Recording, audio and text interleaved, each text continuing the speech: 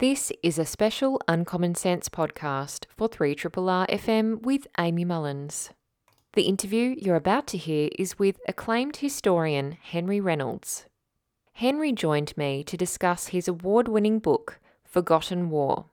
Henry's book details the frontier wars between First Nations people and white colonists. A highly influential book in the discipline of history, Forgotten War raises questions about whether Australia's government should be commemorating in a public way the frontier wars, just as they do other wars that Australia has been involved in. Henry details the true reality of the frontier violence that occurred and whether it can be defined as a war or even genocide.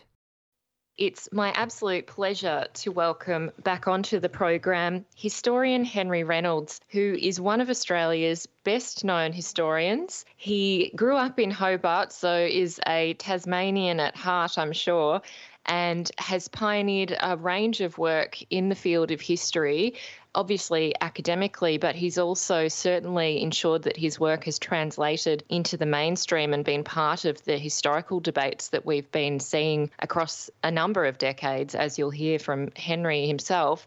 He's authored a number of books, including recent books, the one that we last spoke about. That was called Truth Telling, History, Sovereignty and the Uluru Statement. He's also authored Tonga Longata, First Nations Leader and Tasmanian War Hero as a co-author. And we're going to be talking about one of his previous books, and there are a number of other previous books I should mention, so they're not the only books Henry has authored. But this particular book is called Forgotten War. It's been re-released this July through New South Publishing, and it actually came out in 2014 and really did so well in terms of the reception it received. It won the Premier's Literary Award for Nonfiction here in 2014, and Henry Reynolds has certainly pushed history, the field of history, to look more deeply at this area, which is the frontier wars, the violence and conflict that happened during the 19th century when white colonists came, obviously by boat or by ship, to Australia, to a land that was already occupied and possessed by First Nations people. So essentially, Henry's going to be here to discuss all of the many issues that have arisen from his historical research but are captured in this most excellent book that is still highly relevant for us now. So I welcome Henry back onto the show, and thank you very, very much for coming back on and taking the time to chat with us today. Oh, it's a pleasure. Now, Henry, in our last conversation, we set the scene a little bit, and I hope we could do that again just for those listeners who may not have come across your brilliant work. And we were discussing, of course, your time in Queensland, in the upper parts of Queensland, near Townsville, with your wife, Margaret Reynolds, and the types of tensions that you were seeing between First Nations peoples, but also those who had descended from those white colonisers and others, and those personal first-hand observations, both you and Margaret, in your work, but also your activism. And I wonder if you could just share and set the scene as to where this work arose from, came out of, and then we can jump into the book and the concepts that it's looking at. Sure. Well, as you said, I grew up in Tasmania, went to university in Tasmania. Margaret and I married, as you did in those days. And we got, almost the next day, we got on the big white boat to go to Europe. And we were there for a couple of years, came back with a baby, but came back quite unexpectedly to North Queensland. I mean, what was then far North Queensland. I mean, it took 2.5 hours to fly from Brisbane to Townsville, let alone get to Brisbane. So it was in far North Queensland 50 years ago when it was an astonishing moment. I mean, the frontier was so much closer. I mean, only a generation earlier. And at that moment was a strange time because it was, in a sense, the end of the internal White Australia policy. Because for much of the early part of the 20th century, Aborigines and Islanders weren't allowed into the towns.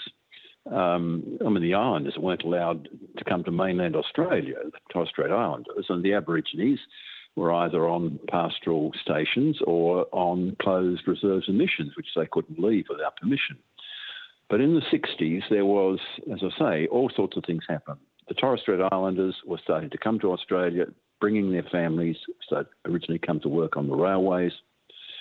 The reserves were opening up. Townsville had Palm Island, which was one of the largest Aboriginal, communities in Australia, and families were leaving Palm Island and coming to Townsville. And at much the same time, the pastoral industry was shedding Aboriginal labour for all sorts of reasons, and people were coming into the town. So we arrived in the middle of this process, and we were astonished. I mean, we were astonished at the world of multiracial Australia. We had no experience at all of this part of Australia. And we also, were shocked by many things. And so we firstly, particularly Margaret, she was the activist of the family and later, of course, the politician. And so we got very much involved in the community politics and got to know many people, including, of course, the Mabo family. But I was also teaching Australian history. And my students, they had come out of this world and they knew that questions of race were extremely important, but the history I was teaching didn't do this. The book I was using, it was the textbook set by University of Queensland, because I was teaching their course, was the most widely used textbook for universities and senior schools, and it was reprinted, I think, 16 times over 20 years from the 50s into the 70s. But it didn't mention the Aborigines. Well, that's not quite true. It mentioned them twice in passing, and there wasn't even an index entry. So the Aborigines and the islanders had virtually disappeared from Australian history as it was being taught. Now, had I been doing this somewhere in the south, I may not have occurred to me there was something wrong. But living where I was, it was astonishing. So I had to, whereas Margaret, became the activist, I became the historian and had to do the research myself, because there were no books there that I could go to the library and read up on this. I had to start the research. And that's where it all began.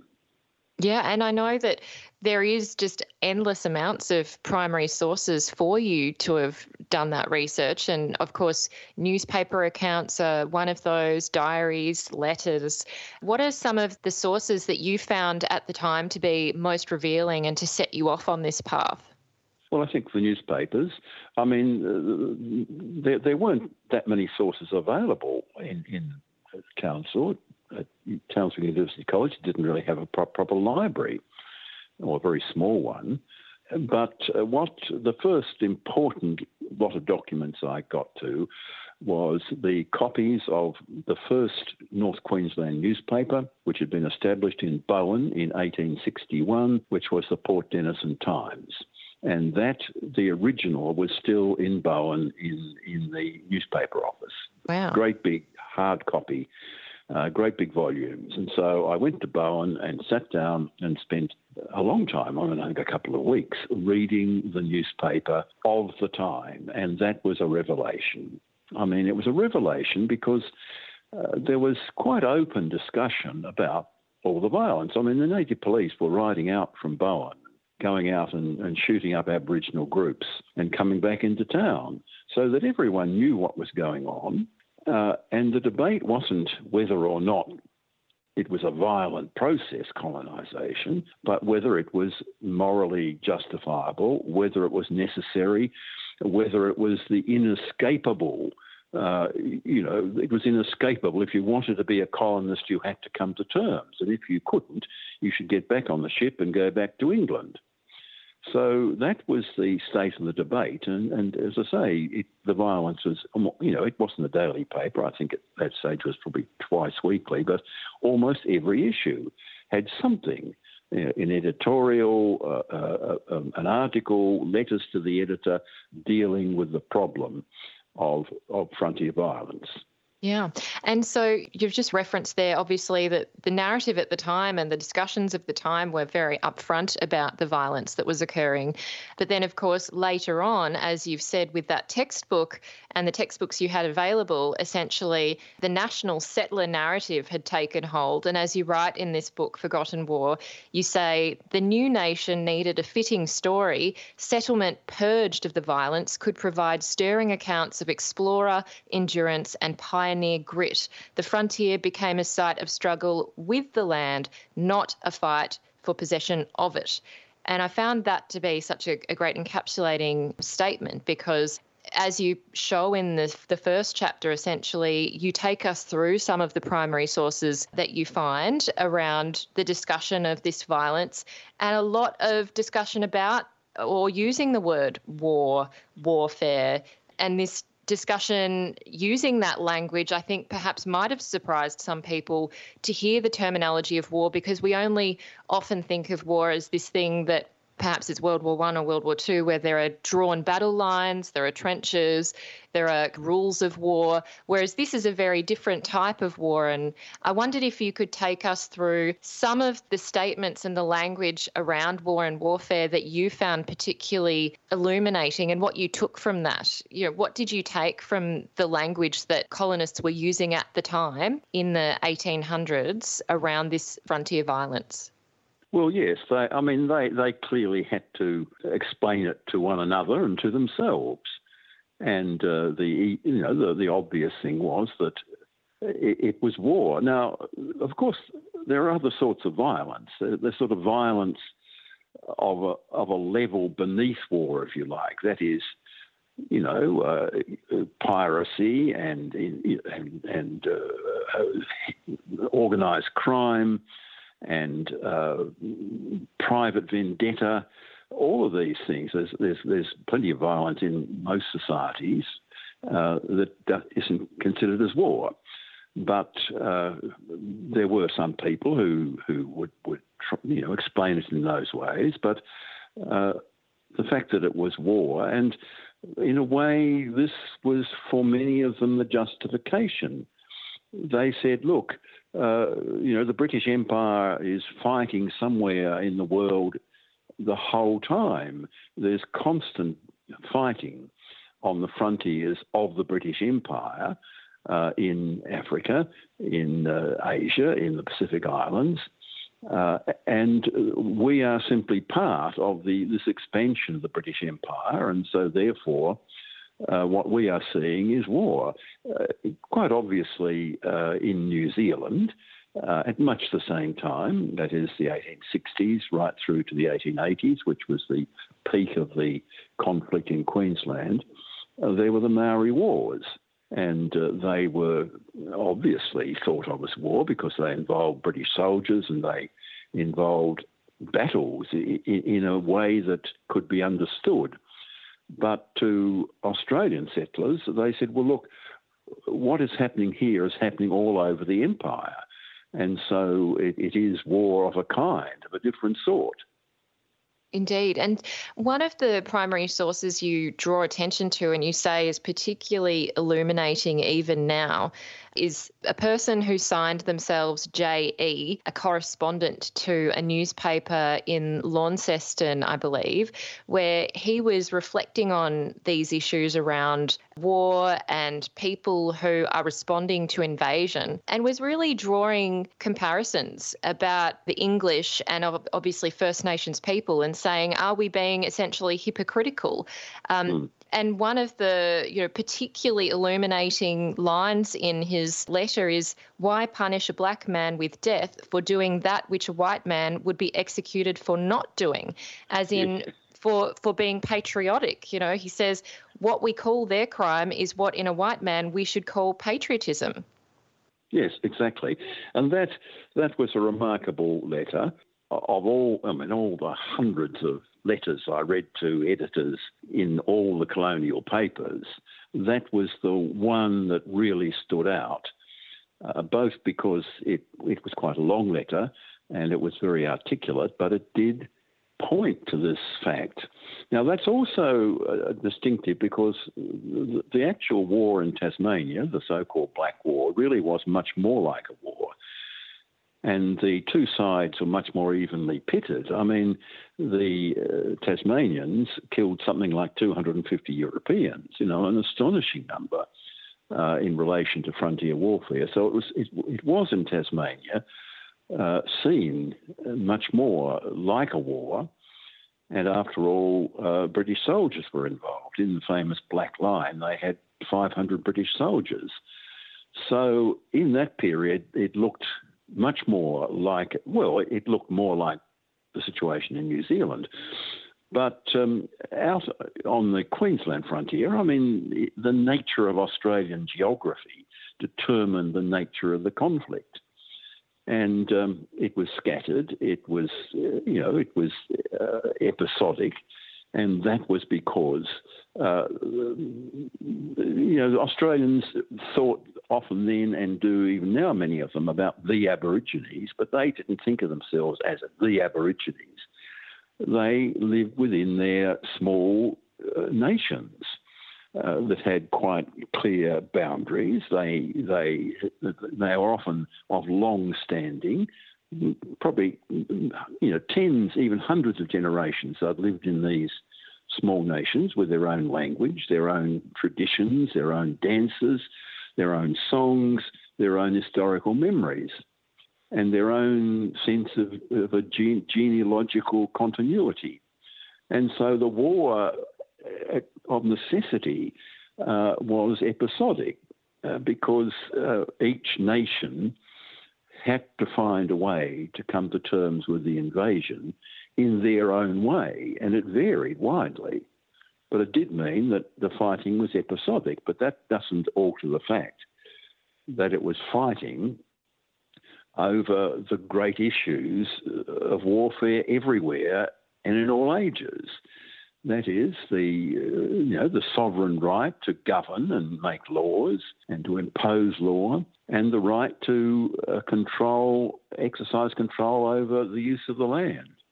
Well, I'd love to pick up on the differences between Queensland and Tasmania and go into further detail in a moment, but I wanted to just pick up on another element here around the characteristics of warfare that you also bring in around one of the cases that you describe where two settlers, Captain Bartholomew Boyle Thomas and his manager James Parker, were killed.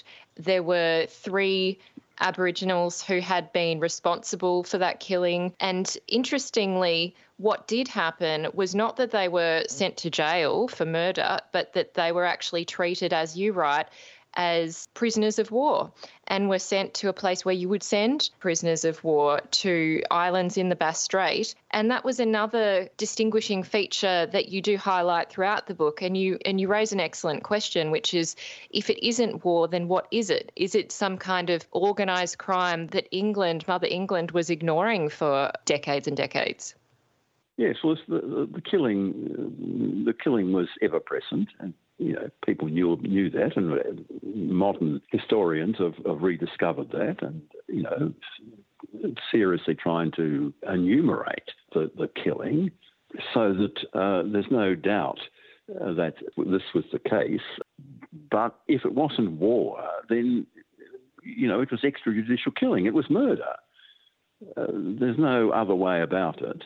And it would seem to me that war was, in a way, was sanctified.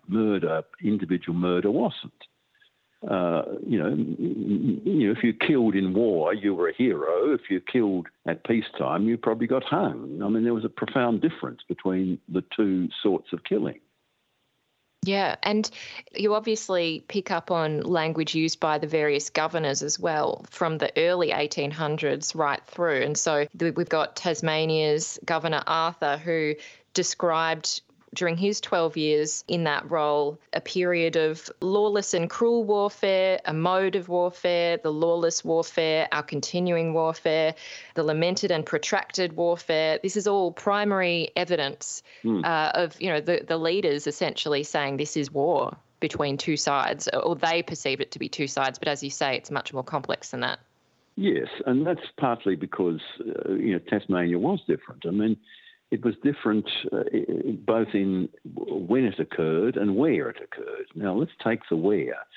Well, the main conflict was with the people who we know as the Oyster Bay and Big River people. We don't know the sort of the national name they had for themselves, and much of the fighting was in central Tasmania.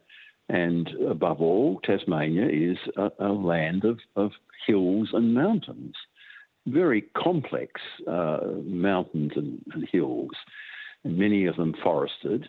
This was absolutely ideal country for guerrilla warfare.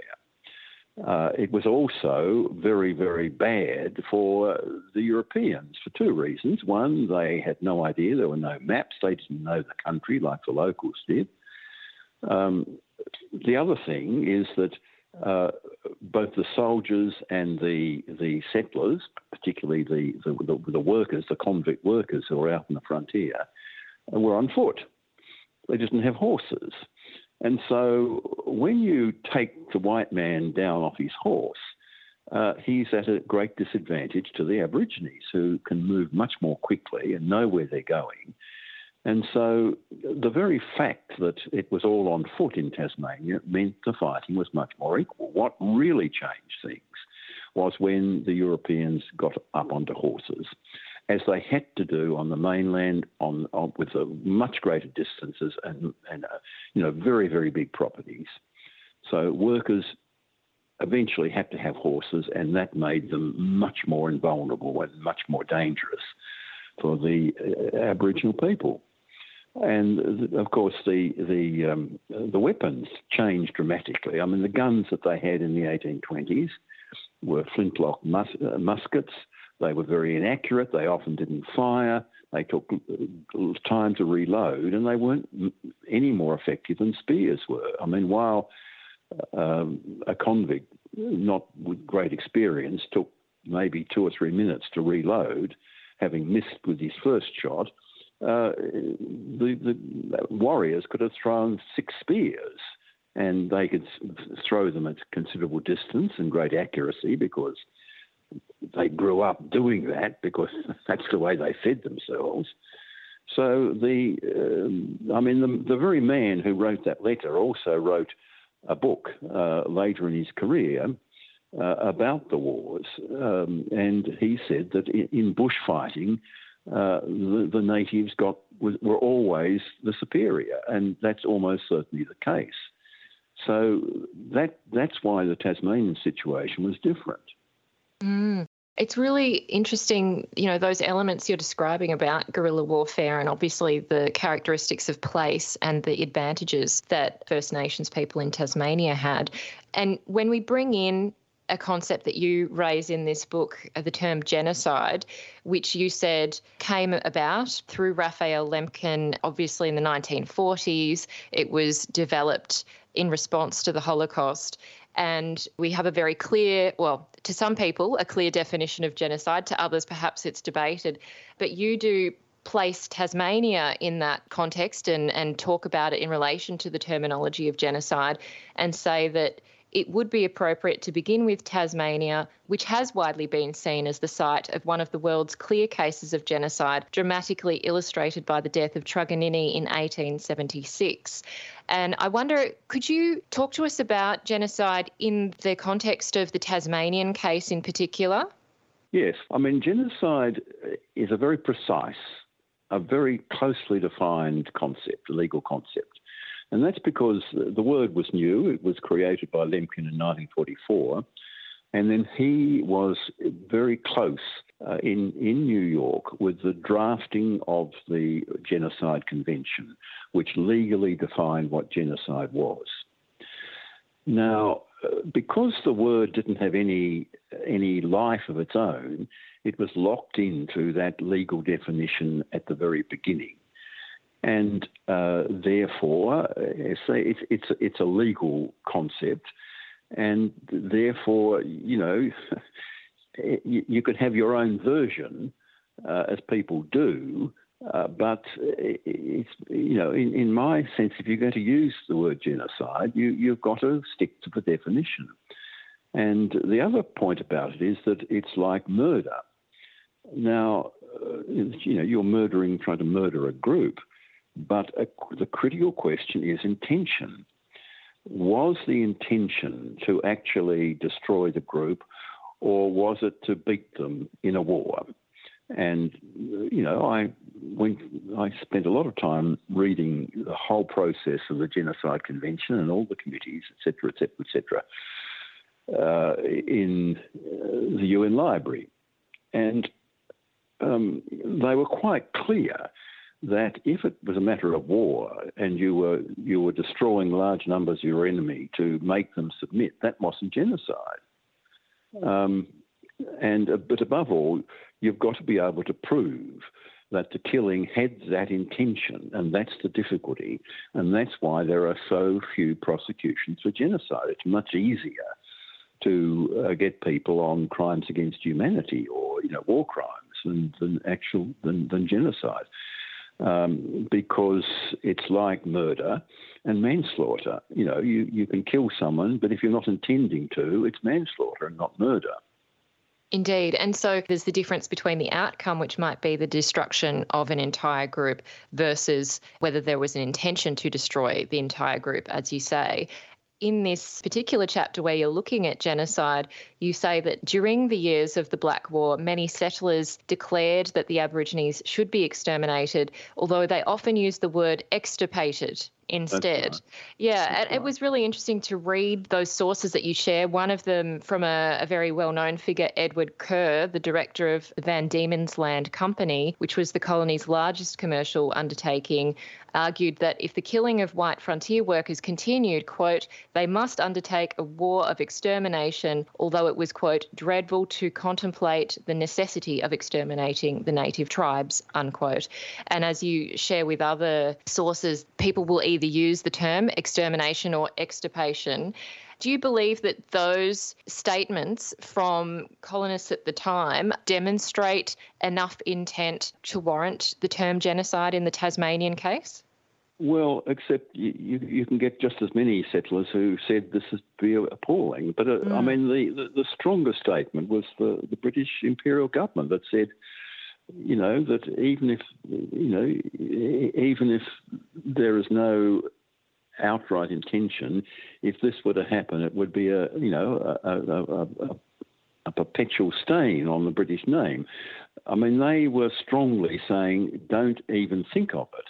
Now, that also meant that George Arthur, who, after all, was a humanitarian, he had come to fame with the humanitarians, the anti-slavery people, for protecting the Indians, the South American Indians, and wouldn't allow them to be enslaved. There's nothing in his actions or his words that you could possibly convict him.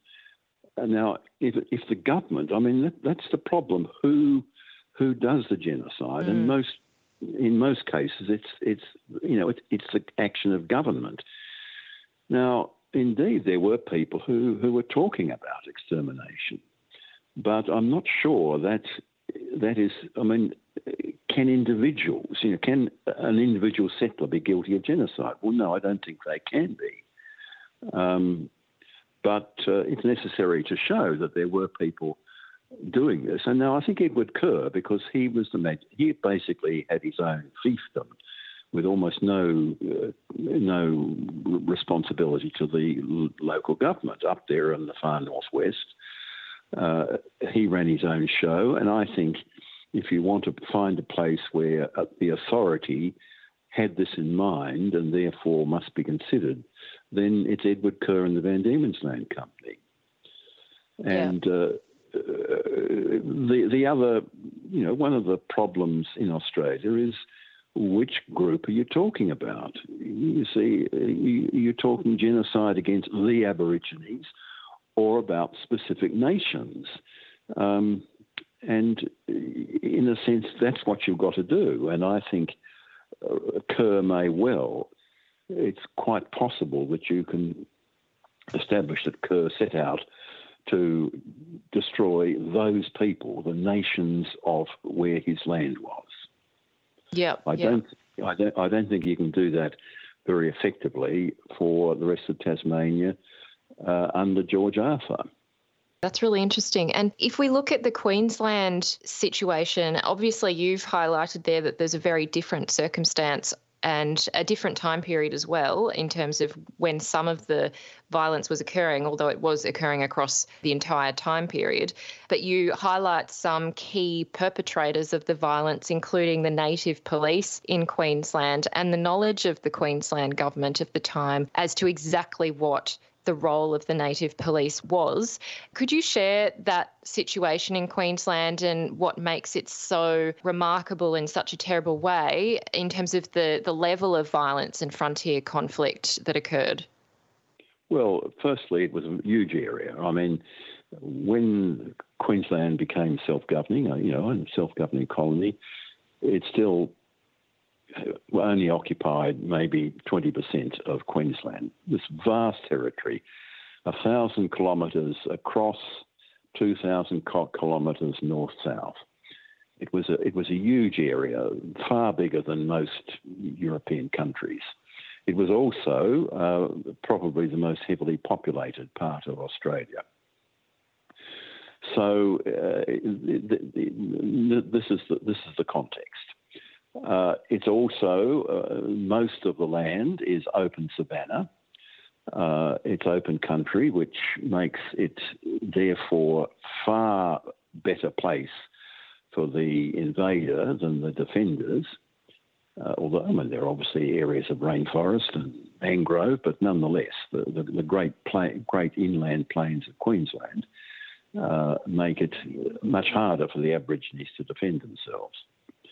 And by then, unlike the poor young urban convicts from British cities, by then the frontiersmen were usually skilled bushmen that often learnt many of their skills from their Aboriginal assistants, because as they came north with young mixed descent people who had grown up with the Europeans but still had all sorts of skills from their traditional life. And so the people coming into Queensland were a very different breed to the poor urban convicts in Tasmania. And the critical thing about Queensland is that certainly with the settlement of North Australia, there was no convict labour force, unlike New South Wales and Tasmania. And so it was critical then that they employ the local people. And so, of course, there was lots of killing, but no one wanted them all killed, because you'd be killing the people who you become utterly dependent on for your economy. Mm. And so very, very quickly, Aboriginal stockmen and women came to be the absolute mainstay of the industry. And the farther north you went, the farther west you went, the more dependent they were on the Aboriginal workforce. And that remained the case right up until living memory, until the 1960s, where the Aboriginal stockmen were, absolutely critical to particularly in the early period when there were no fences. And so, as I say, although there was a lot of killing in Queensland, there was no other workforce other than the Aborigines themselves. Yeah. And so when you're thinking about the Native Police and you were talking about the term dispersal, you say that was essentially a term that everyone knew the meaning of, which was that it was a practice of shooting indiscriminately into Aboriginal camps. Clearly, there was this reliance on workforce, but there was also as well a high death toll or high estimated death toll, as you cover in this book. You reference some of the historical research that's been done in Queensland to try and understand the extent of the killing that occurred on both sides. And you say that there's, quite a large estimate of deaths at the hands of Native police between 1859 and 1897, potentially 24,000 Aboriginal deaths, but that doesn't take into account more broadly other deaths that occurred not at the hands of Native police. And I wondered if you could share with us that difficulty around understanding the extent of these frontier wars and the outcomes. Of course, you say there's death, there's also injury and ongoing effects of ill health. Yeah. Well, yes. I mean, Queensland, because it was. I mean, numerous things. As I say, as a huge area, and control had passed to the colonists, not to the imperial government, and that made a very big difference. And more so than in South Australia, where there's a vast area of where there wasn't much settlement until you got into the Northern Territory, and Western Australia was still governed by the British essentially until 1890. So Queensland is the place where power passes to the colonists, and they use it to spread settlement as quickly as they can. But it's very, very thinly spread, and it was seen as necessary to have a military force, essentially a paramilitary force, organised along those lines. It wasn't a normal police force. It didn't act according to law. There was no attempt to to take out warrants for arrests. There was no arresting of people. There was no bringing them in and putting them on trial and sentencing them. There was certainly no attempt to have a coroner to look at deaths. I mean, it was totally beyond the law. And indeed, dispersing was shooting into, and everyone knew that. And I mean, they say that in Parliament. I mean, they say that that's what it means. And that remained in the instructions for most of that period. That was what they were to do. Now, the point about that was that there were also monthly returns. Every police, every group had to put in a monthly return, which said what they had done and, how many dispersals they'd been engaged in, sometimes how many people were killed if they were able to count them. So there was a vast body of documentation, most of which was almost certainly destroyed. It's thought in the 1930s for obvious reasons. But enough of those annual reports survived. In other, they'd been used in other cases, in other documents, and they were, and so the historians who know these records with incredible detail found enough of these annual reports that had survived to make an estimate of the number of patrols over 50 years and the likely death rate. And, and they do it conservatively, and they come up with a figure that possibly, 40,000. And also there were the actions of the settlers. And once again, they found all of those where people who were actually involved describe what happened, or when there are other reports. And they put that together, and they think that they say the death rate in Queensland was probably about 60,000. Now, the interesting thing is, and that's all from the written documentation in the Queensland records. The other scholarship that's been done is the archaeology that's been done on the native police camps. All the native police camps, they found out exactly where they were. This is partly historian, partly archaeology. And their estimate is that probably the native police may have killed 70,000 people. Now, they are astonishing figures, but they are serious scholar. This is not people, deliberately trying to, as Keith Winchell would have said, fabricate history. These are serious scholars using quite different approaches and methodology, and they're coming up with those very, very high figures. And I think we have to take them seriously. Yeah, I couldn't agree more. And I'm speaking with historian Henry Reynolds, and we're talking about his award-winning book, Forgotten War, which has been re-released through New South Books. I just wanted to address one of the kind of obvious parts, and you have clearly referenced this in our discussion, is the Aboriginal resistance that occurred. You say that Aboriginal resistance to the intrusion of settlers into their country was widespread and persistent. It was common to almost every part of Australia and continued for well over a century. It was one of the most enduring features of the nation's history. And part of that is clearly violence, but another part is economic disruption and resistance and raiding crops, including corn, for example, kind of dispersing horses and cattle, burning down buildings and barns. You describe a whole range of ways in which First Nations peoples had found ways to resist occupation and to try and push back against colonisers.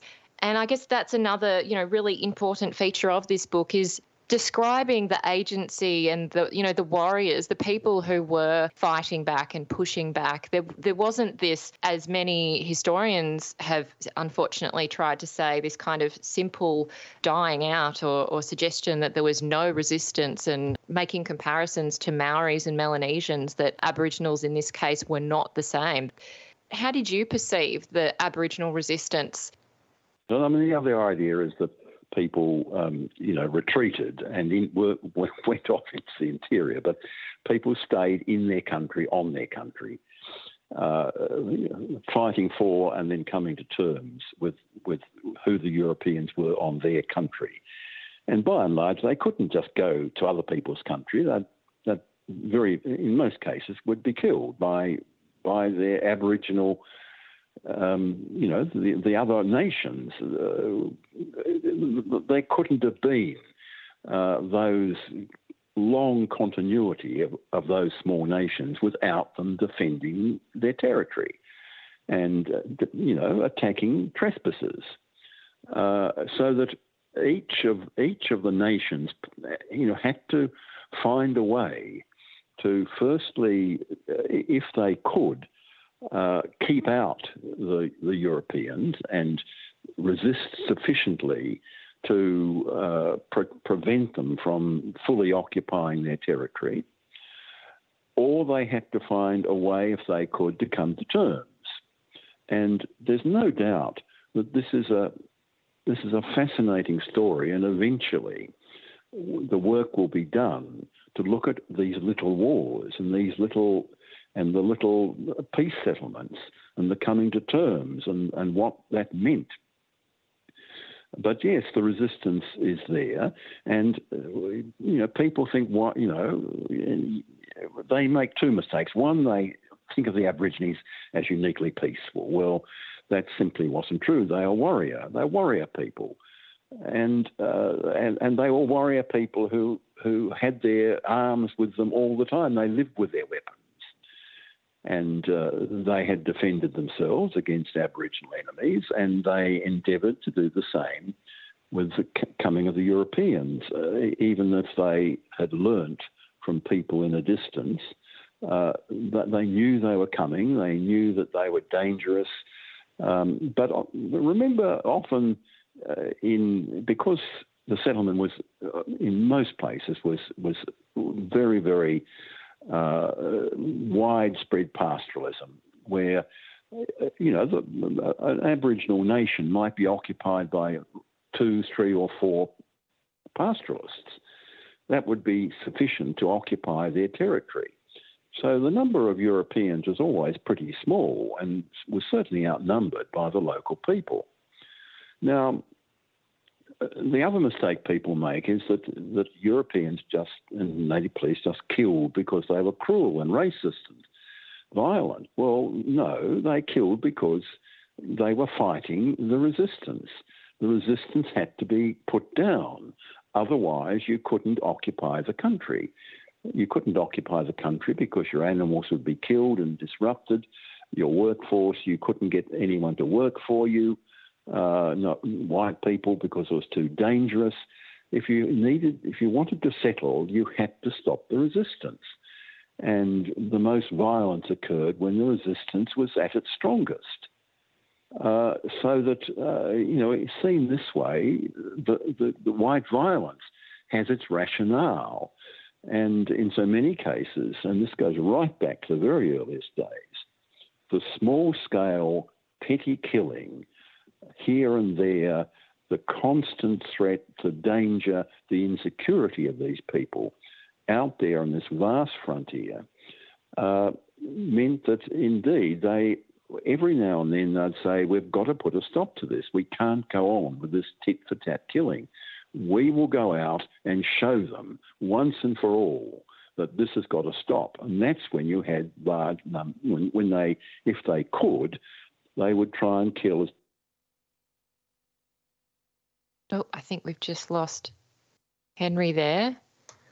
I'm just going to see if we can get him back on the line. Hi there, Henry. You just dropped off. Sorry. Where was I? You were just saying that there was a kind of concerted effort to dampen down the resistance once and for all. And so there was this big round of violence, I guess, or a concerted amount of violence to prevent the ongoing resistance. Yes, that's right. Just closing out this conversation, Henry, you write in this book, Forgotten War, that, quote, if we decide, as this book argues, that what Frontier Australia experienced was a distinctive, albeit sporadic form of warfare, then much else about our interpretation of the past will have to change. And that obviously is true. It clearly means that the way that we remember the past in memorials, for example, as you highlight in this book, the Australian War Memorial would have to change, as well as how politicians talk about the frontier wars and how we provide recognition, but also take steps towards meaningful reconciliation and meaningful reckoning with our past. And I just wondered if we could close out on that point around how we remember the frontier wars and especially how government has a role to play in that and the reluctance of politicians to accept this really comprehensive set of evidence that we have in front of us. Yeah. Well, the War Memorial is the most egregious example where there simply has been a refusal to come to terms with this, even though some of the major historians who worked in the War Memorial, people like Peter Stanley, have carried out long campaigns, and many people. But there's been this complete resistance, and government has allowed them to go on doing this. Now, where's the new government? And there are people now who are seriously in contact with the new government and the new minister responsible, saying it's time to do something. And we don't know yet how that will turn out, but there's simply no doubt. And if the War Memorial is allowed to defy what is so obviously needed, then there's got to be a new institution as well funded as the War Memorial, which will be the War Memorial for the frontier wars, and they will have lost their opportunity to be part of the story. Yeah. Henry, it's been so valuable to hear from you, to go into some detail here on your book, Forgotten War.